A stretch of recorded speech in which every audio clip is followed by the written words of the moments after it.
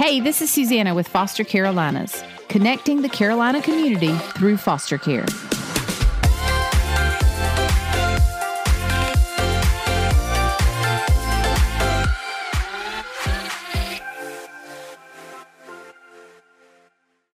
So welcome everybody to Lisa These Carolinas podcast, Foster Carolinas. We're so excited to have everybody listening out there. I think that our listeners get more and more every week, and we are always going to be talking about foster care and how that affects you in the community.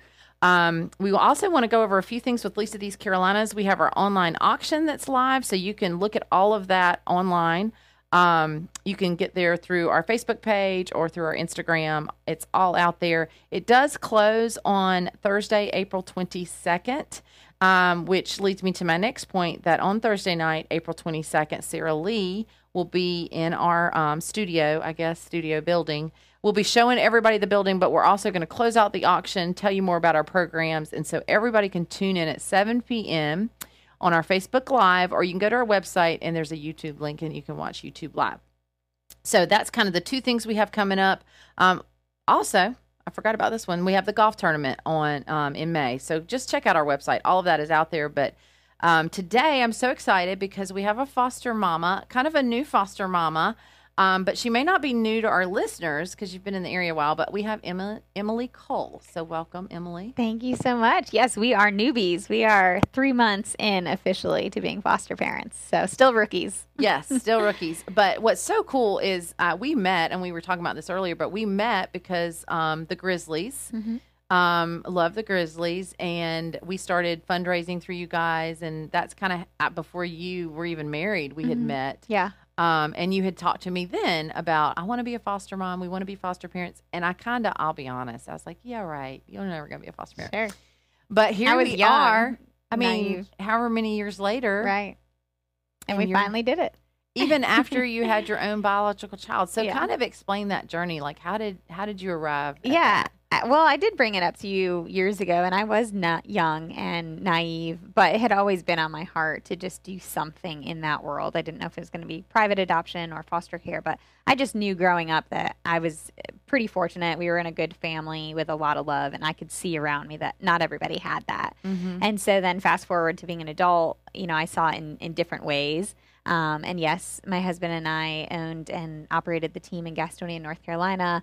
It's basically like a minor league baseball team, and you just had all sorts of different people come in. And so you could see that there were children out there who did not necessarily have the love and support that I had growing up. So anyways, that kind of grew in my heart over the years. And then we did have our first biological son, and he was 1. And, we had that conversation that most parents start having at that age of, are we going to grow our family, and what's that going to look like? Is there going to be another one? And then COVID hit. And so we were sitting at home, and I had a little bit more time than I normally do. And I read the book, Everything is Figure-Outable by Marie Forleo. Okay. And basically the premise of the book is just stop putting things off. Everything's figure-outable. You can find a way if it's something that you're really passionate about. And so sure enough, I went to my husband, Jesse, and I said, listen, I know it's hard. We travel all of the time. We are in different states and different countries because of our work, and we're so fortunate and we love that. But if this is something that we really want to do, we can figure it out. Rather than say it's too hectic in our lifestyle to do this, no, let's reverse that and say we will figure it out. And so we started taking classes, and on our son's 2nd birthday, we filled out our first piece of paperwork for foster care. I don't think people understand how, because I see you on social media, and y'all own a baseball team in Savannah. It's the Bananas, right? Savannah Bananas. Savannah Bananas, and he travels. Your husband travels, and he speaks all over the world. Yeah. And I probably would have been like, yeah, this is not ever going to work. So. And was he on board? Like, a lot of times the wives get on board before the husbands. Was that an easy talk with him? It was that situation with us as well. I'm the one that brought it up, and he was a little hesitant. He is an only child. It comes from like 5 generations of only children. And so even just growing our family to having a second child was something that we had discussed. Is this what we want to do, and can this work? And then, our lifestyle is crazy. He's a professional speaker and author, and we own multiple businesses together, and we are on an airplane or, traveling somewhere like every week. or we were before COVID. And so really, I think that book really helped me to just get to that place where I said, we're going to keep coming up with excuses. And we do have a great, fun, crazy life, but why can't we do this also? Right. There's got to be a way to figure it out and to balance it. And so we did. Right. And COVID was probably that automatic pause in your life that gave y'all a chance to kind of. Yes. It was horrible for so many reasons, but we are those people that always try to find the positive in everything. And that definitely was it for us. It was a time for us to sit together, reflect, not be on different airplanes, going to different cities, and to really connect as a family and decide that this is the path we were going to go down. That's great. So what, during your training, I mean, what's been the toughest part of becoming a foster parent, or what have you learned through the journey? So we went through foster training different than most people, and because it was COVID. So ours was completely virtual. We never met another human in person while we were going through this. And so I think just that idea of isolation and not being connected to other people who were doing it. I had inserted myself into the world through podcasts and books and just online Facebook groups. And so I had started to get involved and meet other people, but just us as a couple and then my husband, I mean, we didn't have a lot of connections. And so I think that isolation is normal for people who go through the foster care journey because it's not that popular of a thing. There's not a lot of people in your friend circle probably who are foster parents. And so just that alone is hard, but then you put the pandemic on top of it and you're sitting at home alone. And just the isolation, I think, was probably the most challenging when we were getting started. So did you have friends that said, Emily, what are you thinking? Yeah, all the time. And the biggest concern, and I'm so happy to talk about this topic whenever to anybody, is the fear for our biological children. So we have one bio son who is 2. He was 2 the day we started filling out the paperwork, and everyone's concern is, well, what is this going to do to him?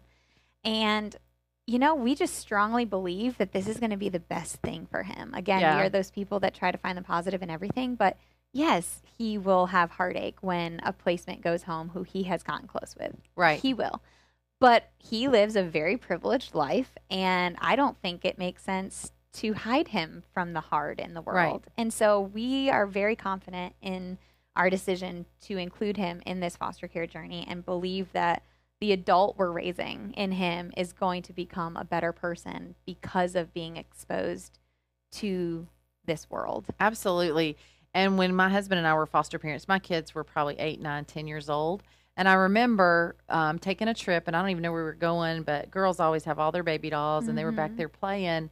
And I overheard one of my girls say, okay, this will be your foster baby, and this will be my foster baby, and I thought, oh my gosh, they're playing pretend foster parents in the back seat. Yeah. So there's hurtful things, and when the kids leave your home, you have to walk through that. Right. But I would rather my kid learn how to deal with grief. Yes. For me, and walk through that with them than to just wait till it happens to you in life. I totally agree. So I think the good that our kids have learned it outweighs the bad. I know. And so, to your original question, I mean, that's what friends and family were concerned for us. And so we've had a lot of conversations with people trying to expose them a little bit to this world because they just are unaware, I think, as most of us are until you get involved. And so, their fear was us protecting Maverick, and we just kind of have to set them straight and say, I think this is the best thing for our child right now. And so thank you for your concern, but, this is what we want to do as a family. And how has that changed? If some of the friends met your placement, have they met this placement, and are they like, I don't know why I even thought that. Have they said anything to you? Yeah, so we are so fortunate with the community that we have, and that is why we ultimately decided to be licensed here in North Carolina, because this is where our village is. And although we were traveling all over the world, this is home, and this is where our support system is. And, I was given advice early on to accept help when people offer it. And so we have. A lot of people are too proud to do that, but we said yes. And so when people said, can I bring you dinner? We said yes, and join us. And I think that has helped tremendously because our friends and our family have come and they've had dinner with this little girl, our first placement. And so they're able to see that she is just like our biological child. She is just like their biological children. And I think it has helped people realize why we're doing this, and they understand a little bit more because some people who are not involved, of course, they have this scary image Right. of foster children in care, and there's so much trauma, and there is, but they're also just children. And so if they can come share a dinner with them, it has helped them with their perspective, I think. And so we don't have that fear, those conversations of fear from our friends anymore, saying this is bad for your family. Hopefully those changed into, hey, I'm thinking about Yeah. becoming a foster parent. Yes, we are having those conversations with some people because they're open to it now. Oh, that is so awesome. Yeah. I'm so glad that folks like you guys are starting to get involved, because I think the more popular it becomes, the more people are going to do it. And we know, the schools are starting to open back up right now, and we're getting reports that the numbers are skyrocketing because now these kids are in school and teachers are making phone calls and reporting abuse. Right. And so it's just now more than ever, we need people to get licensed. Yeah. And you can do that. You got licensed through the county, but there's a ton of private agencies. And I always tell people, just do your research. Yeah. You're probably a researcher. I feel like you Yes, probably we are. did. Yeah. So you do your research and you figure out if a private agency is the best, if the county is the best, whatever that is. We just want people to get more involved in foster care and become foster parents. Yep. So, and we are going to give you a freezer meal today Oh, because you're a thank foster you. mama. Yes. The Point Church, we like to mention, that's another way that we support, at least these Carolinas, is we give a frozen meal to foster parents. That's amazing. Is there anything that you've been surprised, just from Lisa These Carolinas, any support you've gotten from us, or just anything about that? Yeah, so the Bags of Hope that you guys do for the kids, it's just so special because these children really do come to you with nothing. Our foster daughter right now has one little baby doll, and truly that is it. I mean, the other items were not savable. They were not usable. Technically, she is 2.5, but was in mostly 12-month and 18-month items. And so you just kind of have this idea that, okay, this kid's going to come live with you. Okay, this kid's probably going to have things, or this kid is this age. But until they are in your home and you have a real understanding of what size they're in and the fact that they actually don't come with anything, it's hard to wrap your mind around. But then once they're there, you realize you don't have anything in the right size or clean for them. And so the Bags of Hope is just really special because you guys get to know the family and the children and are able to personalize those bags for the kids. And that's special because each case is different. I did not expect to need 12-month items for my 2.5-year-old daughter. Exactly. And that's exactly what I needed. And so it's just, again, once they're in your home, you realize what you really need, and those Bags of Hope are so special. And that's one of the things we like to do with our Bag of Hope, is to talk to that foster parent once the child is placed, because there's really no need in giving you a bag of things that you can't use. Yeah, absolutely. And that's just a waste of our time and resources as well. But I'm just so excited that you're on this journey, and hopefully we'll have your husband, Jesse, to get that foster dad perspective. But if there was anybody out there that's like, they're on that edge and they're thinking, maybe I should, maybe I shouldn't, like, what would be your advice to them? Well, I think that there are a lot of ways to get involved, even if you don't want to necessarily jump right into being a foster parent. I didn't understand really what respite care was until I started going through this journey. And so I think there are a lot of ways to either volunteer with Least of These or to become respite parents before, if you're too nervous to just jump in and become foster parents.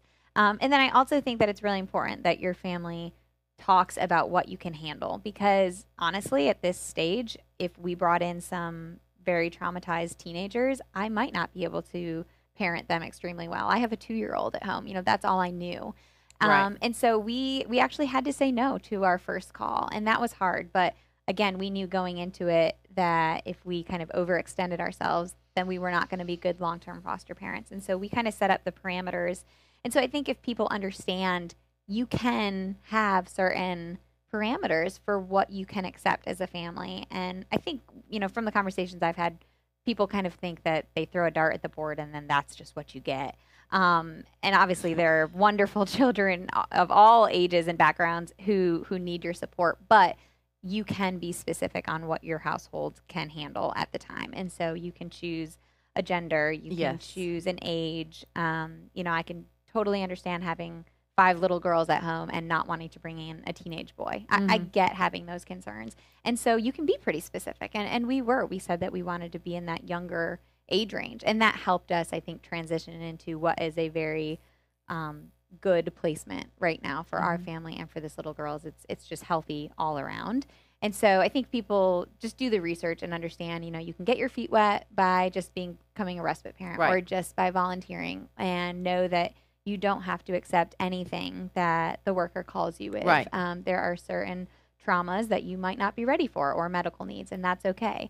But any sort of help is appreciated in this world. Trust your gut. Always trust your gut, and know that you can say no. Foster parents don't want to say no, and that's that's sometimes why the wrong placements get into the wrong households, because you want to help so bad.